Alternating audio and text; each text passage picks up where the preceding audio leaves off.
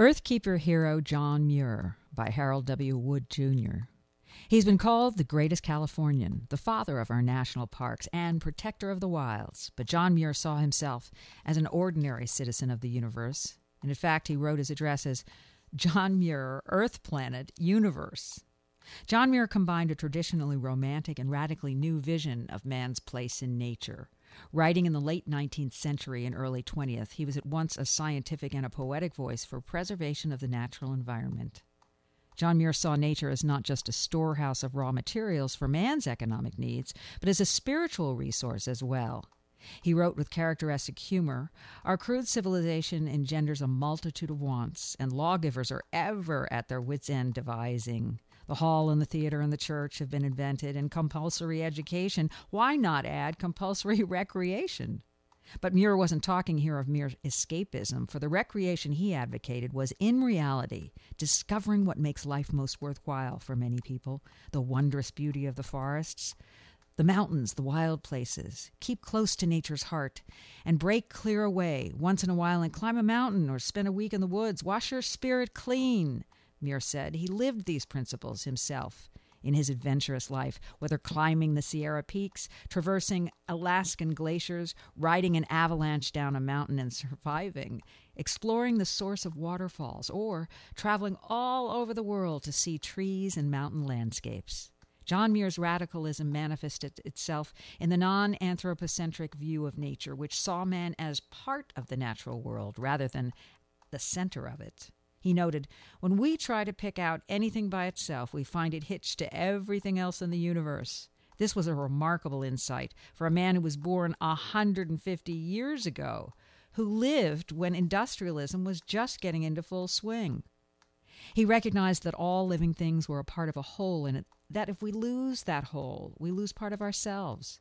Quote, "There was not a fragment in all nature, for every relative fragment of one thing is a full harmonious unit in itself."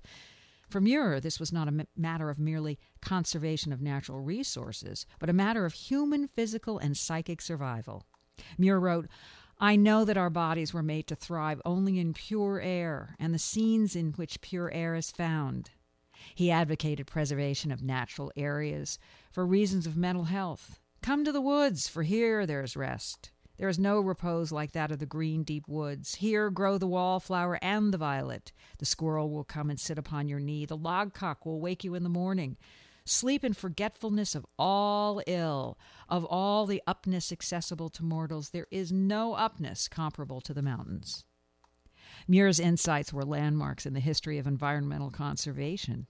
The words and deeds of John Muir led to the establishment of the U.S. National Park System, including, during his lifetime, Yosemite, Sequoia, Grand Canyon, Petrified Forest, and other parks. He was the founding president of the Sierra Club, which remains today the leading American grassroots organization for protecting wilderness and the human environment. He was not always successful, however, and some say he died of a broken heart when his beloved Hetch Hetchy Valley within Yosemite National Park was lost to a dam and a reservoir for a San Francisco water supply, even though less damaging options existed. But that loss inspired conservationists to work tirelessly to prevent dams in other national parks like the Grand Canyon and Dinosaur National Monument. John Muir's life and voice remain a continuing inspiration to people today all over the world who are striving to protect the last fragments of living wilderness, teaching us that nature is not just a commodity but an integrated whole. Muir showed us that it is the flow of life itself which must be preserved if humanity is to continue to thrive on this planet. He envisioned Earth as a divinely appointed home of natural beauty, if we would only keep it that way. Quote, "When we contemplate the whole globe as one great dewdrop, striped and dotted with continents and islands, flying through space with other stars, all singing and shining together as one, the whole universe appears as an infinite storm of beauty."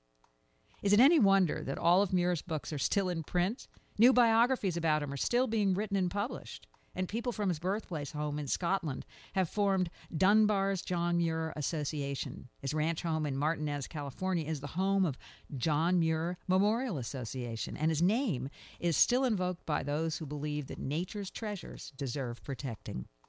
Muir's heroic life is recognized in the geography of many places, including the Muir Glacier in Alaska, Muir Memorial Park in Wisconsin, and in California by such places as Muir Woods National Monument, the John Muir Trail, the John Muir Wilderness, and the John Muir National Historic Site. In his birthplace of Dunbar, Scotland, there is a Muir Country Park, and in his birthplace home is now a museum. Scotland also boasts a John Muir Trust, which works to preserve nature in the United Kingdom, much as the Sierra Club does in the United States, Canada, and through global partners all around the world. Further, our appreciation for Muir is not confined to geography, for in California and elsewhere, his birthday, April 21st, is recognized as John Muir Day, a day to recognize the modern ecological insight that man is a part of nature and that our well-being, indeed our very survival, depends upon an ecologically sound natural environment.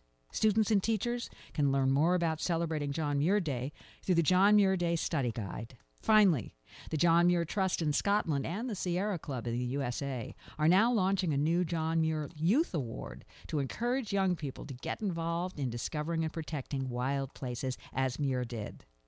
John Muir is a hero who can best be honored by each of us doing what we can to live his message and protect the environment.